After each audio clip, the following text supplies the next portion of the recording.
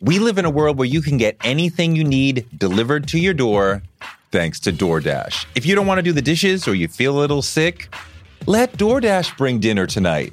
My family uses DoorDash all the time because it connects us to our favorite restaurants without us having to drive. Last night, we got some Indian food for my wife, some gumbo for me, and sushi for the kids. And everyone was happy, and we didn't have to do the dishes. The process of ordering was quick and easy, and I love DoorDash for real. So I was so happy to do this for them because I'm a customer, because I know DoorDash is your door to more.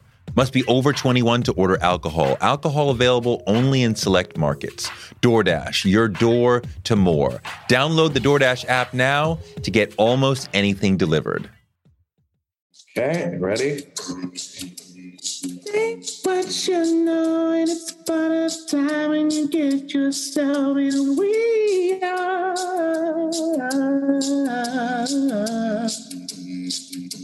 I wanna know some of the things she's I think about everyone you need. I hold in it, things are moving real now. I have seen you wanting you. Hey, the tour ratio. Okay, though. The tour ratio. Okay, though. That might be the best question I've ever been asked.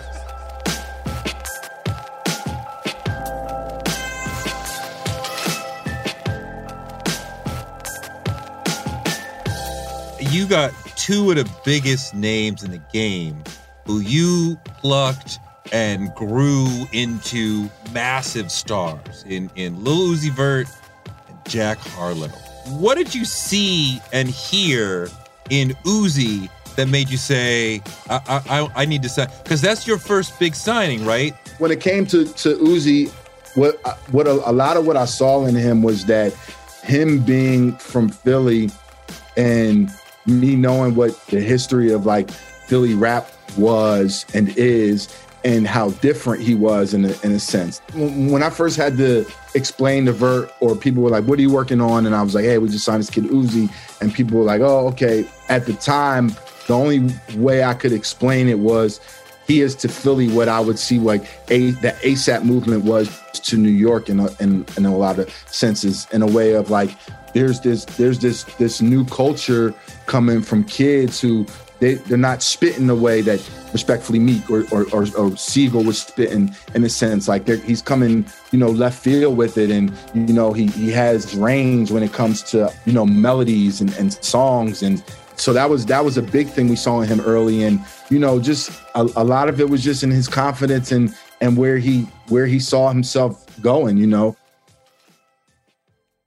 DJ Drama is one of the most important names in hip-hop culture over the last several decades. He went from making the Gangsta Grillz mixtapes to running Generation Now Records, which has Lil Uzi Vert and Jack Harlow. He's got an incredible story about getting arrested by the feds for making mixtapes. We're going to talk about that. We're going to talk about working with Lil Wayne on his incredible Dedication series and working with some of the most important people in the industry, including Tyler, the Creator, T.I., everybody. It's the man, the myth, the legend, DJ Drama on Touré Show.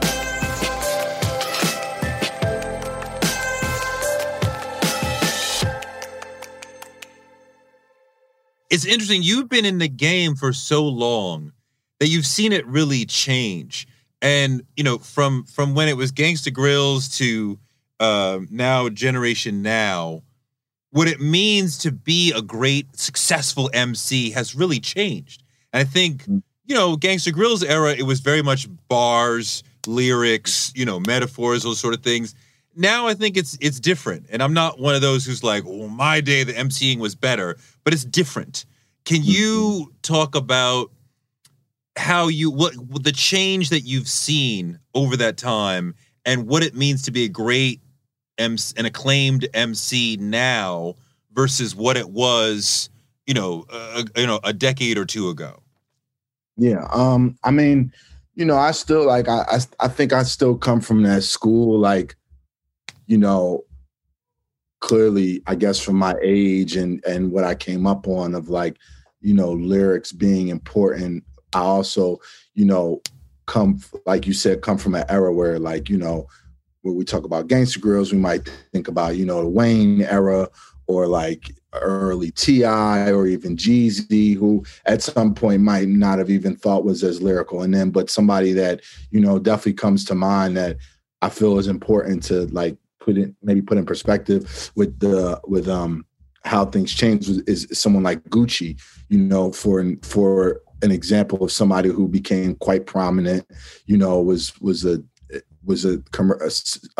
super commercially successful artist, but was not also known as the most lyrical. And then, somebody like him who, if you think about a lot of the, artists of today or what have you, they come from that school or are inspired by him, somebody like a Thug or a Uzi or Playboy Cardi or something like that. And, even using those guys as an example, I know like when I first met Uzi, and we first got in business together and first started working together, when we asked him his influences, he's a kid from Philly who, me coming from Philly and knowing thinking about people like Black Thought and Meek and just the lyrical history, his first CDs were Mike Jones and Yin Yang Twins.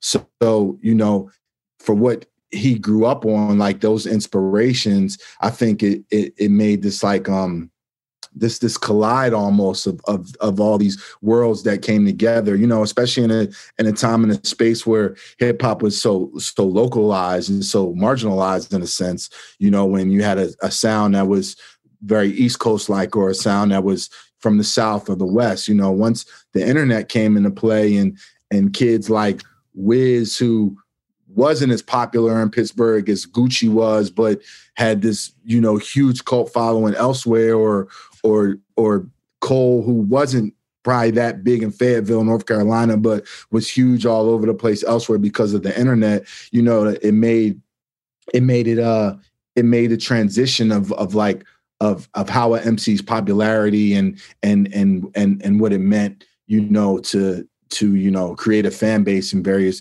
places was to be, and then again, in those years of 2015 and 2016, when the DSPs really became such a thing, and we watched the game like kind of turn in that transition and quote unquote mumble rap become such a thing. Like I think about the XXL cover, I think 2016, the freshman cover that had like 21 Savage, Yachty, Uzi, Kodak, who all today are like, to a whole nother generation, they're like godlike figures, you know what I'm saying?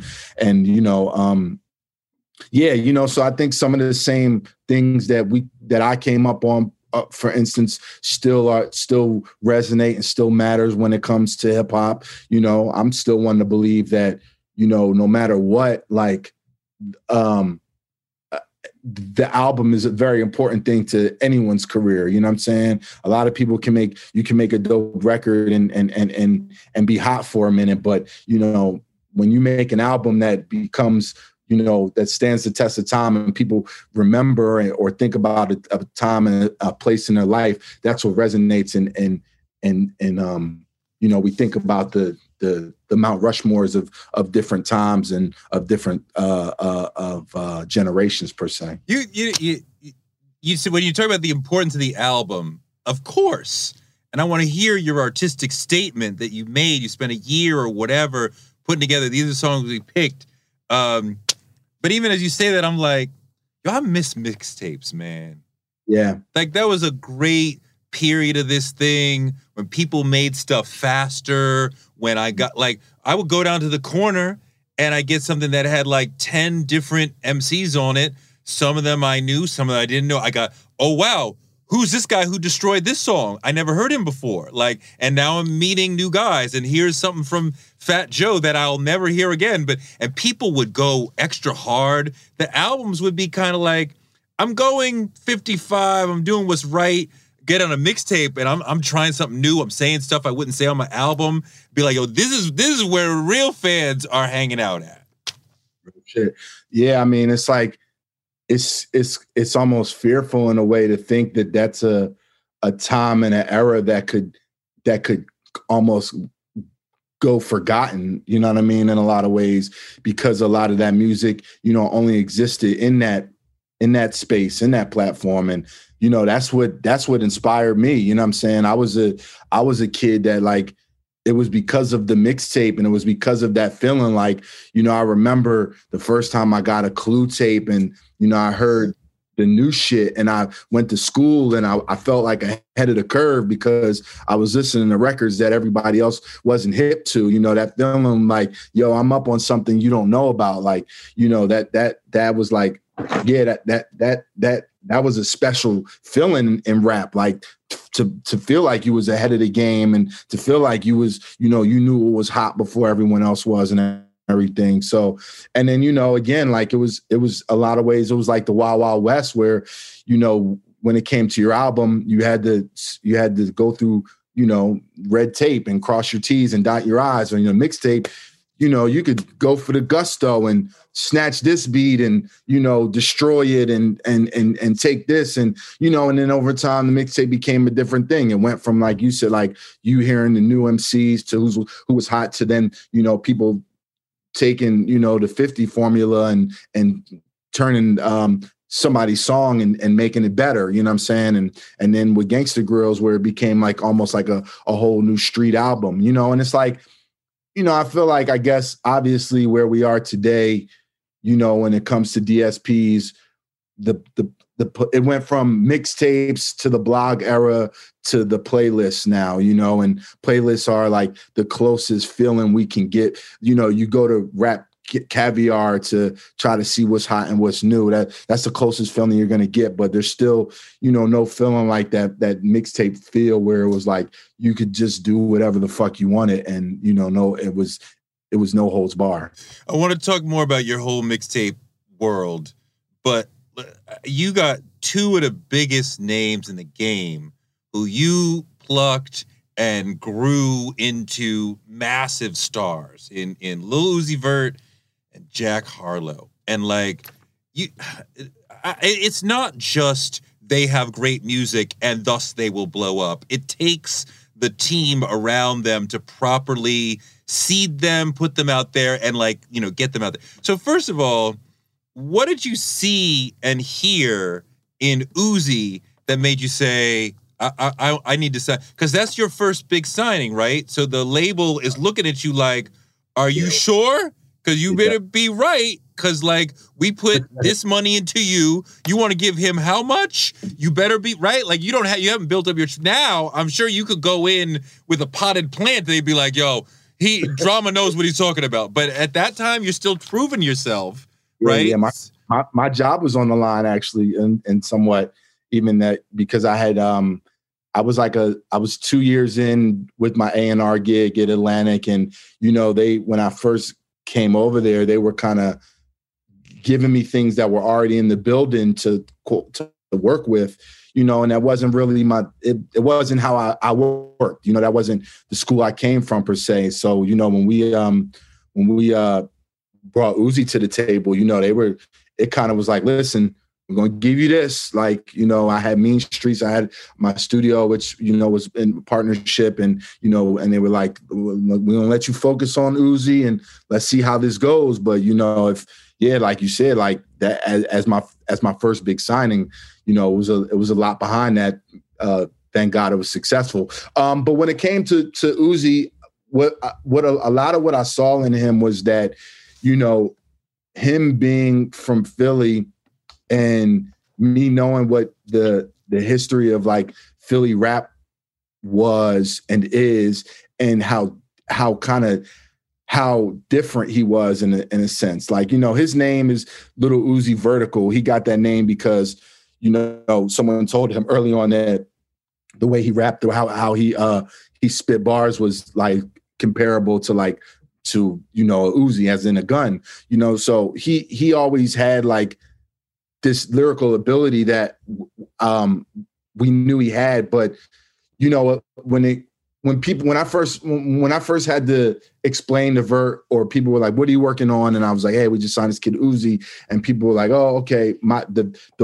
At the time, the only way I could explain it was he is to Philly what I would see like the ASAP movement was to New York in a lot of senses, in a way of like there's this new culture coming from kids who, you know, they're not spitting the way that respectfully Meek or Siegel was spitting, in a sense. Like he's coming, you know, left field with it, and you know he has range when it comes to you know, melodies and songs, and you know, and so that was a big thing we saw in him early, and you know, just a lot of it was just in his confidence and where he saw himself going. You know, he knew early on of what his vision was, and you know, as a creative myself, I always respected that, and you know, like I still think a lot of times, you know, in the music industry, like everything is somewhat of a gamble in a sense. So, you know, when we put Love Is Rage out, and the chemistry between him and Cannon, I mean, like the way it hit, we was like, you know, I knew the kid was going to be successful, but it skyrocketed to the moon, and it was like, wow, you know. So, but I don't want to. I think a lot of people would think if you put out great music, it will go multi-platinum, and it's more complicated than that. What did you and your group do to help take this great music and get him to the stratosphere? I mean, we did a lot, you know. We put him in front of people, you know, obviously because of, you know, I was already established of who I am, you know, my cosign meant something. So, you know, we were able to take him to Sway in the morning and do interviews and freestyles, or, you know, the summer before Love Is Rage came out, I was on a tour with Wiz Khalifa and Fall Out Boy. So, you know, I took Uzi on tour with me, and he would come out during my set and just do one record, you know what I'm saying? And, you know, literally put him in front of 15,000, you know, off top. And, you know, I was doing gigs all around the country. So, you know, I was in LA every other weekend, and we would have him come and perform and play his records, and, you know, introduce him to DJs and things like that. And, you know, he's definitely, you know, we also learned how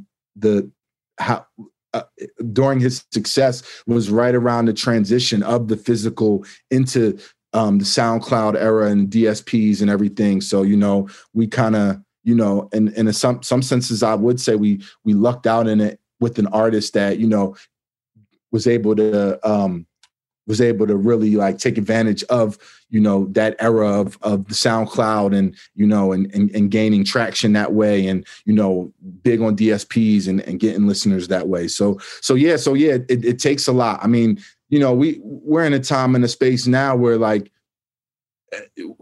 25,000 new songs drop every Friday, you know, and new artists are, you know, the attention span is so short now, you know, it's almost disappointing in a lot of ways how fast things come and go, you know what I mean? So it's still, you know, it still takes a lot of groundwork, you know what I mean?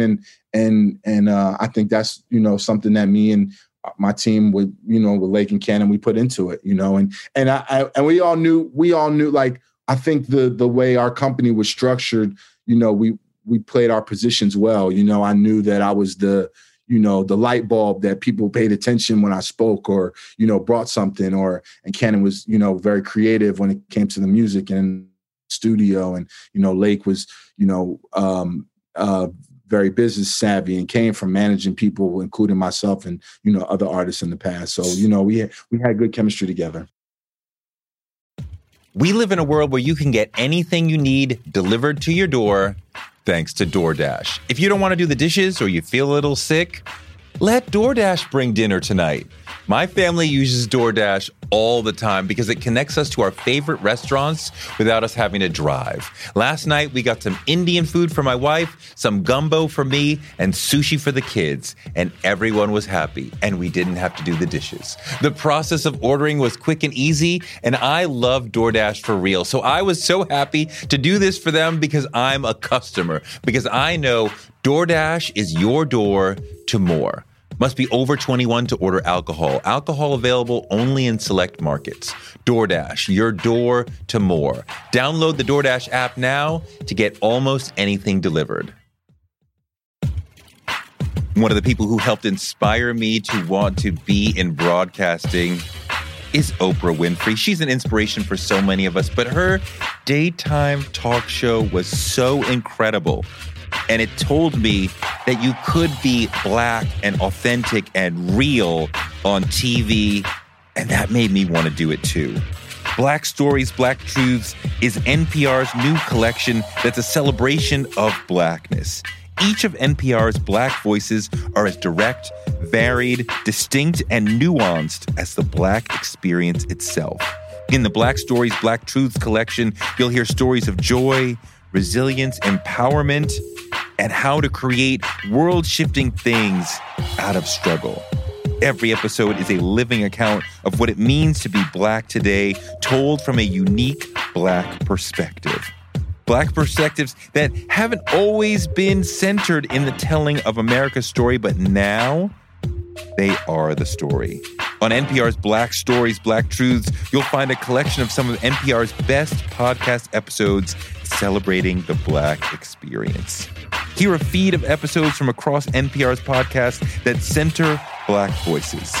Turn on NPR today and hear a range of voices as varied, as nuanced, and as Black as we are. Stories should never be about us without us.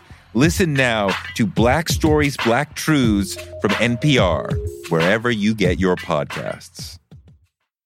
Influencer. It's a word that gets tossed around a lot these days. There is a woman who went the distance, who broke ground as the first true influencer by living a remarkable life. Her name, Elizabeth Taylor. I'm Katy Perry. This is the story of the original influencer. This is Elizabeth the First. Elizabeth the First, the podcast, wherever you listen. So when Uzi comes to you with a record, a demo or whatever, or are you in the studio, are you saying, maybe we could do that verse better, maybe we can make this beat better, or you just like let him do what he wants to do? Most of it with someone like Uzi is letting him do what he wants to do. You know, him and Cannon had a different type of chemistry. So, you know, that's something that when it came to Uzi, Cannon would do and say. So you know, that might not necessarily be my job when it comes to it, but as a company, you know, as a label, yeah, we are still in there, you know, helping provide sounds and, you know, giving suggestions and things of that nature. And just, you know, even creating an atmosphere. Another thing I left out was, you know, Mean Street Studios in itself, you know, the studio that I built, you know, we literally built a hub and a culture for Atlanta at the time. So, you know, Uzi left Philly and came to Atlanta, and, you know, his first record, What Do You Want? The Carnage record, the demo version of that record was called Thugger Voice. And he literally comes to Mean Streets, you know, my building, and the first person he meets is Young Thug and recording in there. And, you know, Metro is here, and, you know, you never know who's coming by just because of the energy that was created from, you know, from the studio and everything, which in itself helps, you know, build a sound and, you know, and build an artist. So there's this TikTok going around. I don't know if you've seen this. This average white boy is saying, yo, the two hottest guys on the planet are Pete Davidson and Jack Harlow, and we're getting up at 6 a.m. to go to the gym. We got to re-strategize. And like Jack, have you seen this? It's amazing. And Jack is one of these guys who's like central to the culture, changing how people think about like how they should be just doing their thing. What did you see in Jack? Because just looking at him, nothing would say to me, yo, he's going to be a rap star. Nothing, right? Like he got the mop of curly, corny hair. I'm like, I look at Uzi, I'm like, yo, he could be a rap star. I look at Jack, I'm like, him? Like, he's a singer, right? No, he's a rap. Like, what? He's a rapper? What was it about Jack that made you say, yo, he could go?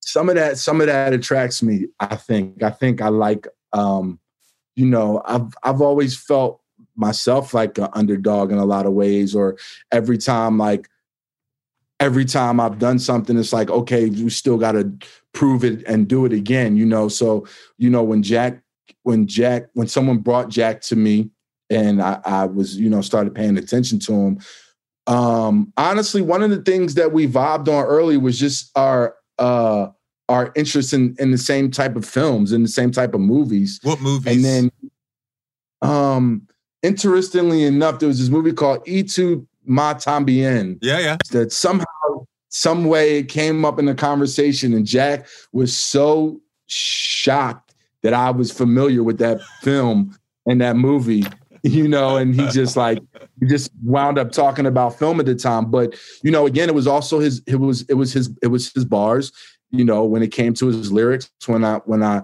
sat down and had a conversation with him and realized, like, you know, he, you know, he's very serious, like, about where he wants to go and what he believes, you know, he can accomplish. And when it comes to his craft, you know, and that in itself is like always attractive to me, you know, when I think about an artist in a lot of ways. And, you know, it's crazy to think, you know, he's become this fucking sex symbol, and he literally looked like the Napoleon Dynamite when I first met him, you know, but yeah, he had this record called, Dark Knight, and it was just like the bars was crazy, and, you know, the kid was like, I just, you know, again, like I've had that conversation with people, like, you know, we come from an era where my rap star, Method Man, is like a rap star to me. Like, he, you know, it's a certain look and image of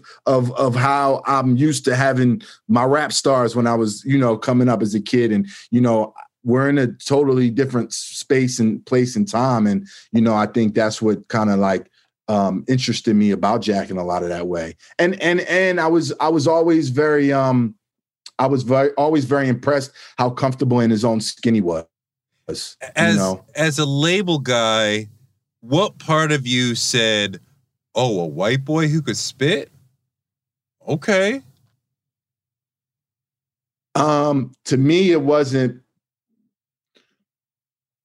To me, I felt like it's not 1999 or 2000 anymore. So I felt like there's been enough.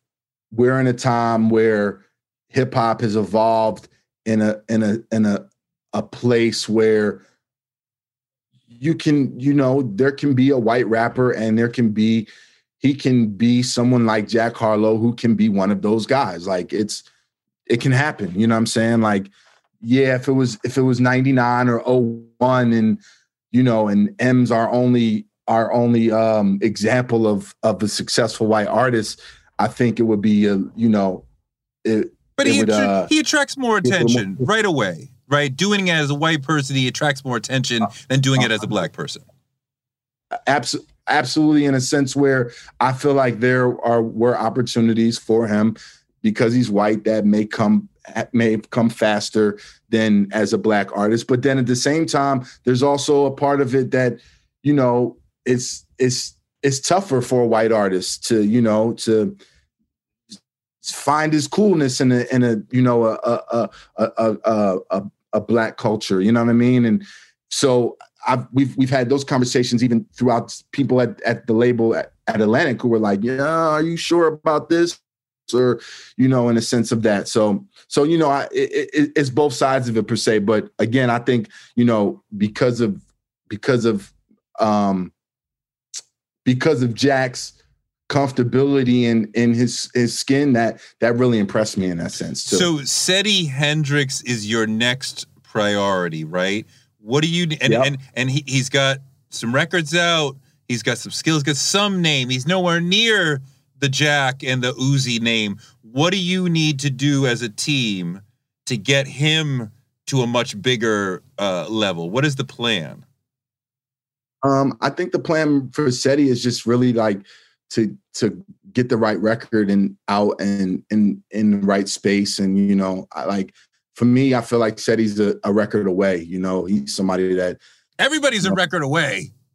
100%.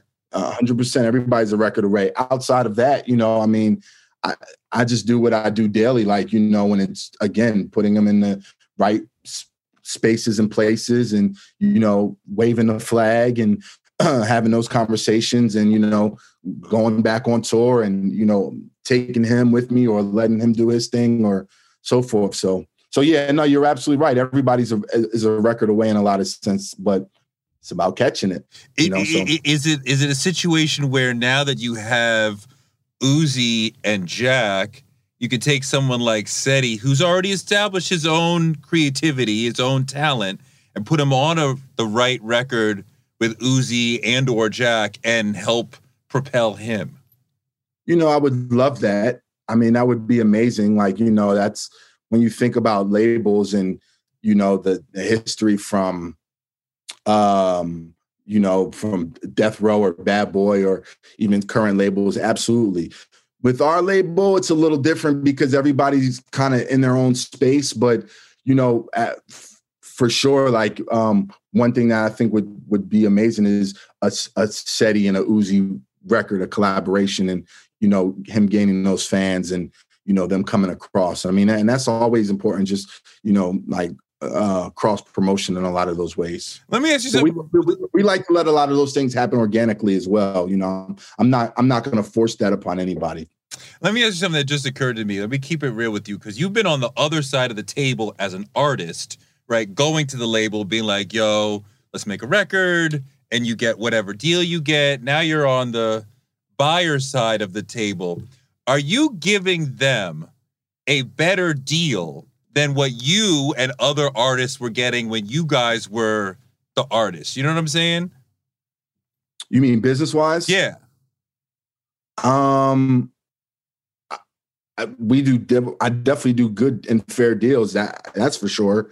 So, I would think so compared to what record deals were like 20 or plus years ago. I think they've all gotten better over time. I mean, it's only the, you know, the responsible thing and the, you know, yeah, coming from an artist, I definitely want to do fair deals with artists per se. And I understand, you know, how it works in a way. And that was one thing I was gonna bring up with Jack. I was gonna mention to you earlier. I think one of the things that, you know, because of him being white or being looked at in a certain way, the fact that he was standing alongside DJ Drama, who comes from this lineage of Gangsta Grills and, you know, Young Jeezy and Lil Wayne and what have you, made people say, oh, let me check it out. And, you know, gives him, you know, a leg to stand on per se in a lot of senses. Sure. And then, you know, in the world,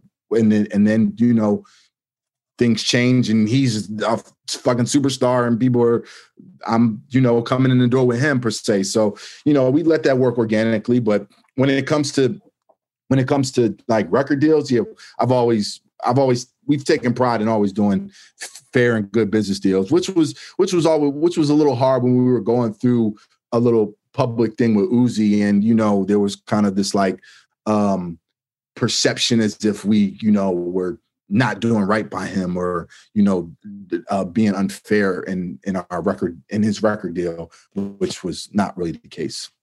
When you talk about Lil Wayne, what you guys did with those dedication albums was incredible. And like that period of his career was surreal. It was like every time he opened his mouth, it was something incredible, right? I mean, like before he went to jail, every freaking thing he did was amazing. Still is, by the way. He still is, but he's not that. He'll blow my mind, but like it was like a 3-4 year period where like everything he said, I was like, yo, that was incredible. Just talk about rocking with him in that period when like just everything was fire. I mean, I don't know how else to put it, but how you phrased it. Like when interestingly enough, like when I first, you know, I came along or we started doing mixtapes. He was in a transitional period between he was doing his Squad Up mixtapes right before we started doing Dedication. And, you know, it was when he first did the first Carter album and what have you. So, you know, I was, you know, my knowledge of Wayne was not the most lyrical artist, you know, when we first started to work together. And, you know, when he first sent me the music for the first Dedication, and I really put my ear to it and just like heard where he was going, it was, you know, I remember thinking like, yo, this is special. Like, this is different. You know what I'm saying? Like, this is not the same wobbly drop it like it's hot kid. You know what I mean? Like, he's putting a lot of effort into these bars. And I was already hearing it somewhat from what he had already been doing from the Squad Up mixtapes. So, you know, when I think about Dedication during that period, the Carter albums, by the time we got to like Dedication 2, like where Wayne was lyrically, you know, where I was with my brand and how, you know, I was putting the tapes together. It was like a masterpiece. Like, it was one of the best albums of the year, and it was a fucking mixtape, you know, and he was just, the way he was demolishing other people's beats, like, it made people fearful. Like, it was like a gift and a curse for Wayne to get on your record. You know what I'm saying? And, yeah, like, you know, to this day, I you know, the Canon remix with him, and, you know, like, watching him work is just something, it's something special in its own, because, I mean, he's a studio rat, you know, he'll record the most impeccable bars in, you know, in an hour's time, you know what I'm saying? And then go on right to another record. So, does he write? Yeah. No, he doesn't write. No, all that's, you know. There's no pen. There's no pen. So you make a beat and he goes in, he mumbles, and then he gets to like some hot shit. And you're just sitting there like, yo, this is the most amazing thing I've ever seen. So yeah, I mean, it's, you know, it's a, for and, me and, to just, and he's a couple of takes, you know, right? It's quick. Yeah, like, you know, he'll do like, he'll go in and do like 4 bars, and then, you know, think mumble some more shit, and then do another 4 bars, and then put it together in that sense. Or he'll spit. I think he might have, when he did the Canon verse, go, you know, because we cut that verse, actually, it was longer than what's actually out there, and like, you know, those were all straight bars, like nonstop. Like, that's crazy. That's fucking crazy. Yeah, he's one of a kind. He's in a league of his own. Yeah. I mean, absolutely. I think about him as one of the top 5-6 MCs of all time, and I know that's an argument that people will be like, oh, I don't know, but like, you know, when you say Jay, Nas, Big, Kendrick, nobody's gonna argue that. But you want to put up Wayne in that top 5, 6, 7 group, people be like, I don't know about Wayne. Like, yo, who's got more hot shit? Like, I mean, like, if you put the amount of hot shit and metaphors and lyrics and like incredible, like, flows, that guy. Respectfully, you know, when Hov did his interview with Alicia Keys a couple weeks ago, and the verses came up, and, you know, he said nobody's touching them. Like, you know, I think it's fair to say that, you know, when it comes to a verses, like, Wayne could give Hov a run for his money. Like, when it really comes down to it, you know, he's one of those guys. He's a go. And the way, you know, and even with your argument to add to that is, you got to think of, what does eating healthy mean to you? Whatever your eating goals, Thrive Market is the best place to get all your groceries and household essentials. And getting Thrive shipped to your door is like having a great supermarket right outside your house. I love that Thrive Market carries brands with the highest quality ingredients and ethical sourcing methods. Whether you're looking for organic kid snacks or low-sugar alternatives or gluten-free essentials, Thrive Market's got it, and their site lets you curate your shopping experience quickly. And as a Thrive member, I save on every order, usually about 30%, which of course I love. And when you join, you help a family in need with the membership matching program. Join in on the savings with Thrive Market today and get 30% off your first order plus a $60 gift for free. Go to thrivemarket.com/Toure for 30% off your first order plus that free $60 gift. That's Thrive, THRIVE market.com/Toure. thrivemarket.com/Toure. On March 16, 2000, 2 sheriff's deputies were shot in Atlanta. Jamil Al-Amin, a Muslim leader and former Black Power activist, was convicted. But the evidence was shaky, and the whole truth didn't come out during the trial. My name is Mosi Secret, and when I started investigating this case in my hometown, I uncovered a dark truth about America. From Tenderfoot TV, Campside Media, and iHeart Podcasts, Radical is available now. Listen to the new podcast, Radical, for free on the iHeartRadio app or wherever you get your podcasts. The generation that he's inspired, you know, I mean, you know, like the way that Jay, Nas, and Big are to a lot of us of a certain age, like Wayne is that to a age group. Like he's the one, you know what I'm saying? And like you have to put in the fact that he gave us Nicki Minaj and Drake, who are two goats of their own, you know? So, yeah. Hi, I'm Shantae, the host of Edges. Edges is a storytelling podcast where Black hair and mental health intersect. It's about all the choices that we make with our hair, all of the choices that are made for us, all of the things that we have no control over, and how that all really impacts our identity, both how we feel about ourselves and how the world perceives us, for better or for worse. Subscribe to Edges on Apple Podcasts, Stitcher, Spotify, or wherever you listen. You know, I find your career really interesting because you are able to rock with pretty much any kind of sound you want. You become known with the Gangsta Grills, which is T.I., you know, which is Wayne, which is hard shit. But then when you want to go do with Pharrell, which is a completely different vibe, bam, we do that. Wouldn't expect you on a Tyler, the Creator album, but bam, you're there and that fits. How are you able to like have it so broad in terms of what you do?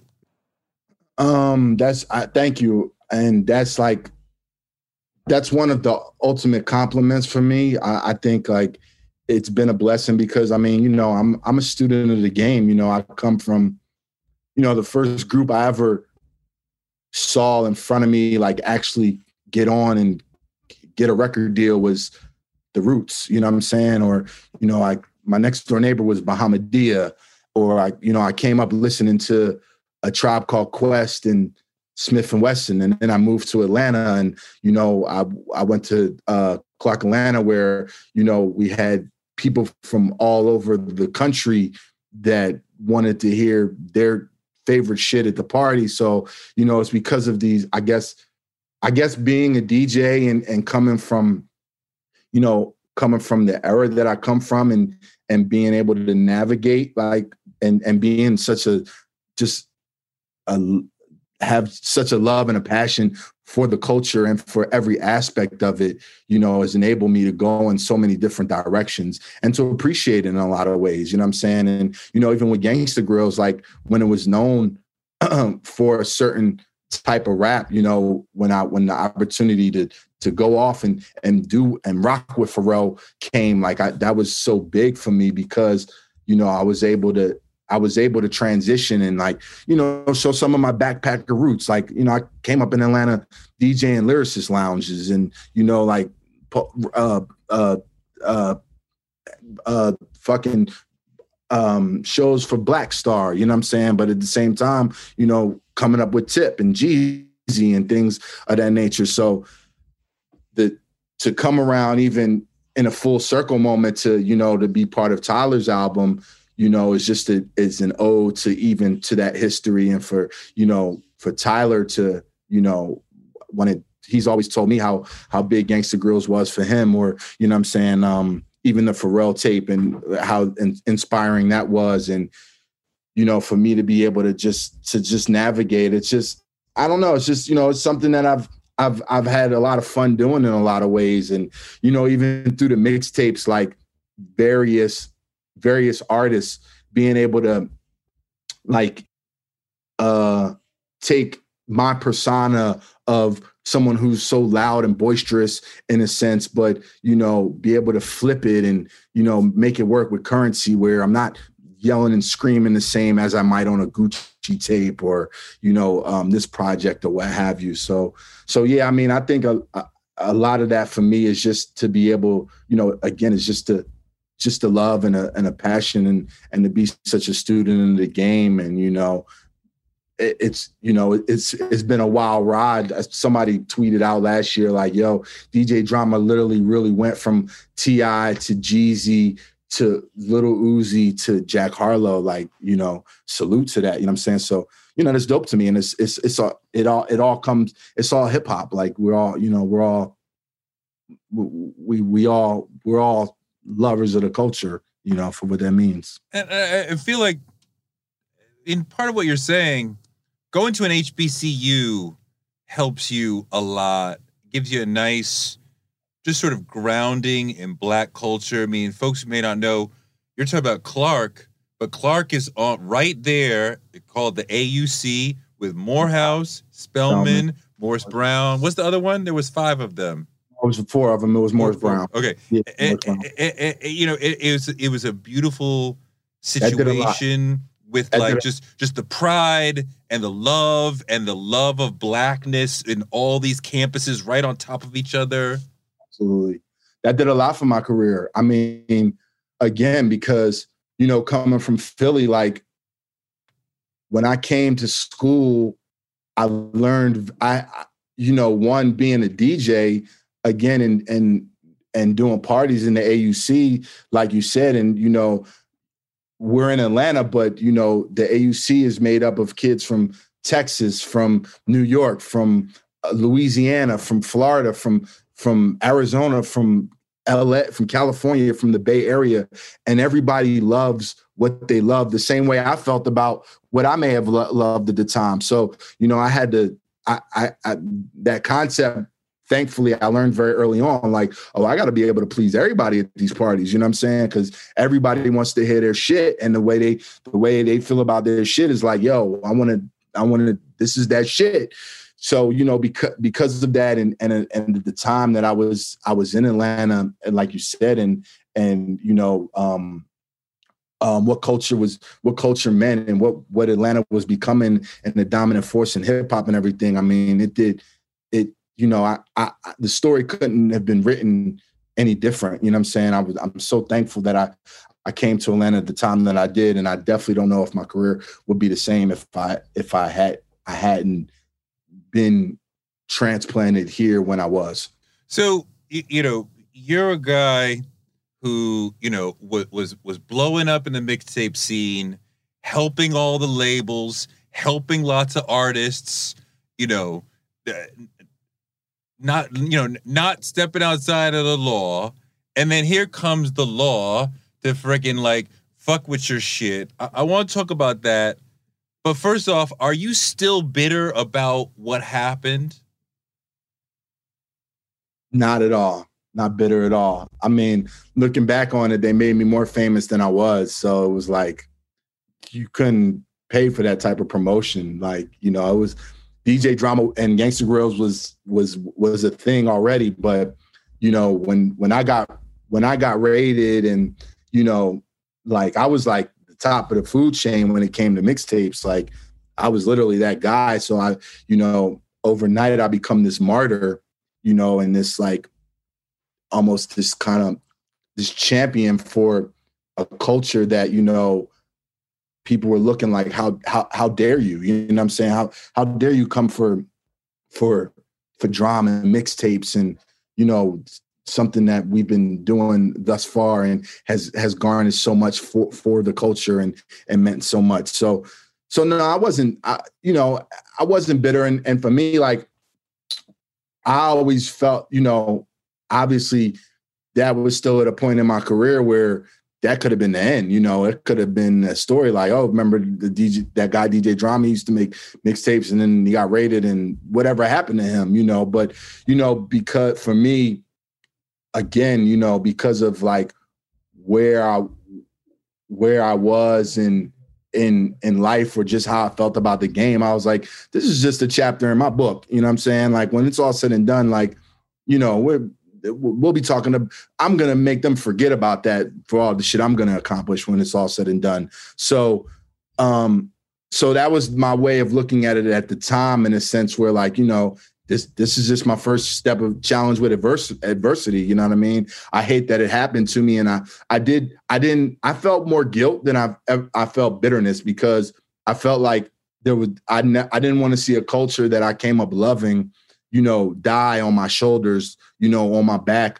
you know, because of whatever, however, you know, it wound up happening. You know, here I was coming up loving, you know, Ron G and Doo-Wop and Kid Capri and Clue and SNS and all these guys. And then I become the man. And then, you know, I get raided and everyone's fearful of making mixtapes again, you know? So, you know, it was important for me to like kind of, you know, stand strong and, you know, like speak very highly of the, where I came from when it came to, you know, what mixtapes meant for me and everything. And then I watched the game, you know, I literally watched mixtapes become bigger than they ever were after that. You know, it took on a whole new life from, you know, the way a whole new generation, you know, used the platform and became the new superstars. Cause, you know, still after the raid with mixtapes, Wiz was putting them out and Cole was putting them out and Drake was making them and Kendrick was doing Section 80 and, you know, still was doing Dedication 3 and, you know, I still made Dream Chasers after that and me and 2 Chainz. So there was still much mixtape history that happened after that, you know, that still means a lot to the story. But I've heard you talk about this a little before. The industry that you were feeding and helping in a major way was the ones who was like, yo, stop that guy. Right? Like the police didn't figure this out on their own. The industry must have said, that guy is Rob. Is David. So, I mean, I would feel a little like, damn, like we were working together and then. Right. 100%. Like we could have like at least talked it out without you freaking having me arrested.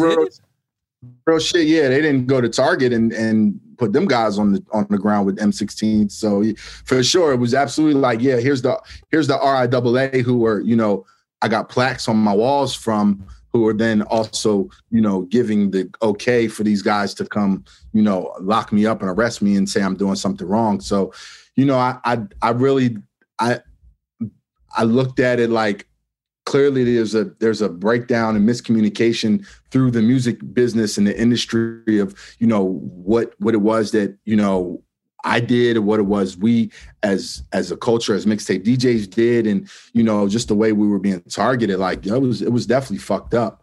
And I definitely took my like little shots at the RIAA at the time, you know, for how it went down, what have you. But, you know, again, I mean, it was like I wasn't going to sit back and just feel bitter about it. You know, we got to keep going. It's, you know, it's more history to make. Can you describe for us what happened when they came and grabbed you, the raid? Like what happened?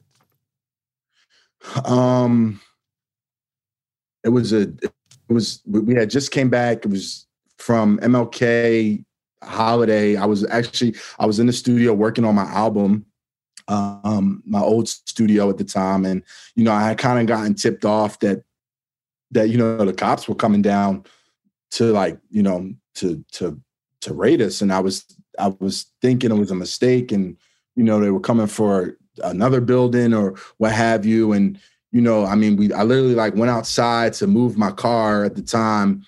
And next thing you know, there's black Tahoes, off guys with M16s jumping out of them, helicopters above. I mean, it was like, you know, it was like some real gangster shit, you know what I'm saying? And pointed at me and told me to get on the ground. And I'm still calm because I'm thinking there's a mistake here, you know what I'm saying? So, you know, they asked for my ID. I give it to them and they say Tyree Simmons. They was like, okay, we got one of the perps. And I'm thinking like, what the fuck is going on? They stand me up and say, Tyree Simmons, you're being arrested under the RICO law for bootlegging and racketeering. RICO, you know, like the RICO is, it's some real gangster shit. And I'm like, I've never been locked up in my life before. So, me and Cannon get locked up. We go to jail. Next thing you know, I mean, it's news everywhere, all over. I mean, it becomes national news. Like,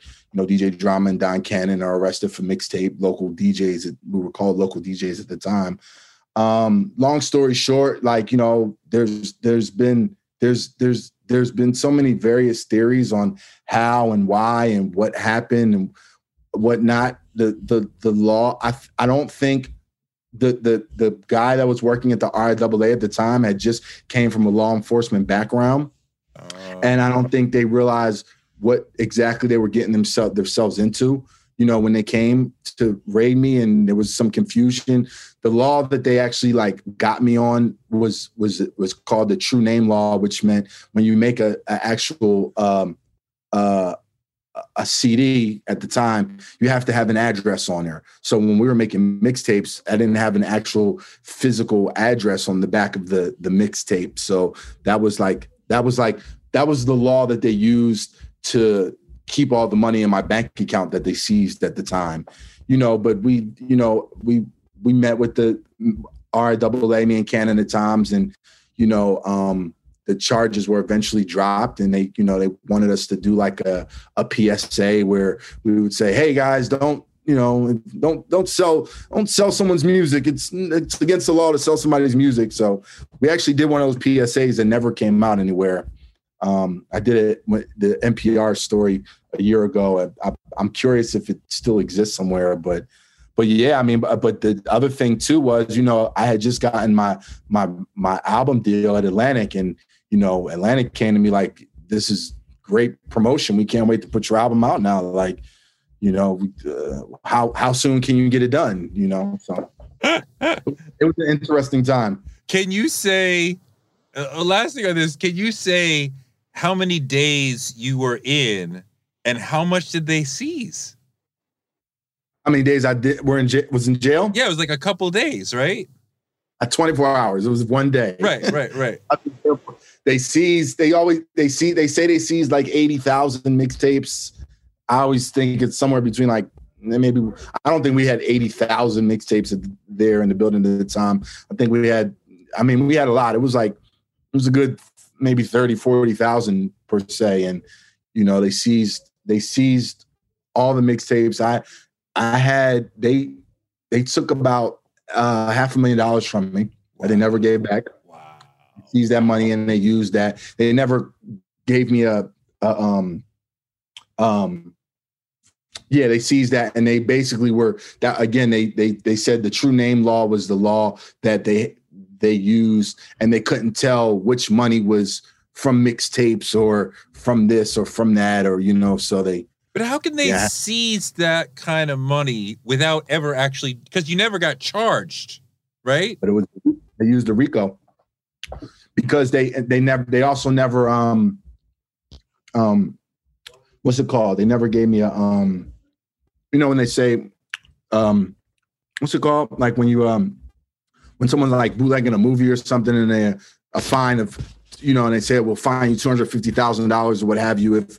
They never actually quote unquote fined me, so they used the account that the mixtape money was in as I guess a barter for not finding me. Oh, gee, thanks, guys. So right. So you got Atlantic standing by you, like, let's get this record out as fast as we can. I'm curious. I mean, like, that's a huge help, but how you rebounded from that low moment, because I'm sure you felt a lot of stress, anxiety from what had happened, but it's like, I gotta charge back up the hill. I did. I mean, that was it. It was, again, it was just that. It was like, yo, I can't let this stop me. Like, the record I have on my first album with Outkast, the hook on that is Marsha Ambrosius, and I've literally like went to my Lake, who was manager at the time, was like, yo, listen, I need something that's going to be like, nothing's going to stop us. We're going to keep going like this. this is not the end of my story. And, she literally wrote the hook, and, that was how I wound up getting an Andre 3000 verse, and I had been trying for a year before that and wound up having an Outkast record on my first album. So, it gave me a lot of, it gave me, I used others as inspiration. I thought about, Puff's early years when, rest in peace to Heavy D. And, when the incident happened at the celebrity basketball game, and, other people that had just gone through, tough times and had rebounded and was just like, yo, this is the test, because, at the same time, they love to see you win, and they love to see you fall too. It was like, that could have been the end of the story per se. And, I just was so focused on like making it, saying, like, even in my interviews at the time, I remember saying, yo, this is just going to be one chapter in my story. You know what I'm saying? This is not, I will not allow this to just define me. And, it's always been part of my career. I don't shy away from it. You know what I'm saying? I think it's become very historic. It put me in the history books faster than I was already on my way to in a lot of ways, there's studies about it to this day, and I think even when we think about where the industry is now with the DSPs and, where we've come to, it's such a important part of hip hop history and the culture, It's an amazing thing to have gone through and rebounded from, and like where you are. Like that guy could look at this guy and be like, damn, like, we washed that off and we kept going, we kept rising.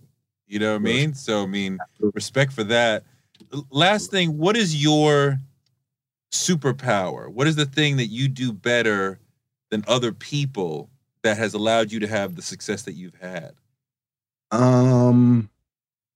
I think I'm an incredible surfer. I've always said that, if I wasn't a DJ in my other life, if my white side would have took hold of me, I would have been a surfer. And I think that I navigate waves incredibly well, and when I say waves, I mean through the culture, through the generations. Again, I'm somebody that my first mixtape had the Black Thought on it, and I was DJing for Bahamadia, and here I am, 20 plus years later, with Jack Harlow, one of the biggest new artists in the game, and, Little Uzi under my belt, as well as, all the history with Gangsta Grills. I was just part of, what people are saying was the best album of the year last year with Call Me If You Get Lost. So, yeah, I think being an incredible surfer and being able to navigate through the culture, through the waves is my superpower.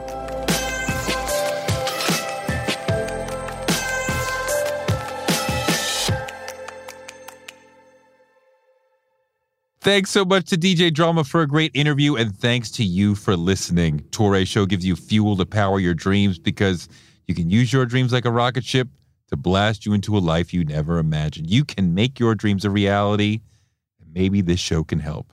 You can find me on Twitter at Touré and on Instagram at Touré Show. Touré Show is written by me, Touré, and produced by Jackie Garofano. Our editors, Ryan Woodhull. Our photographers are Chuck Marcus and Shanta Covington and Nick Karp. Our booker is Claudia Jean, and we're distributed by DCP Entertainment, and we will be back on Wednesday with more amazing guests, because the man can't shut us down.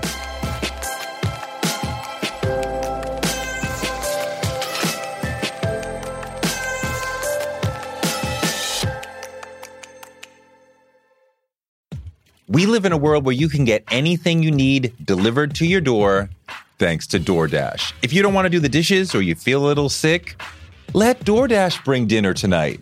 My family uses DoorDash all the time because it connects us to our favorite restaurants without us having to drive. Last night, we got some Indian food for my wife, some gumbo for me, and sushi for the kids. And everyone was happy, and we didn't have to do the dishes. The process of ordering was quick and easy, and I love DoorDash for real. So I was so happy to do this for them because I'm a customer, because I know DoorDash is your door to more.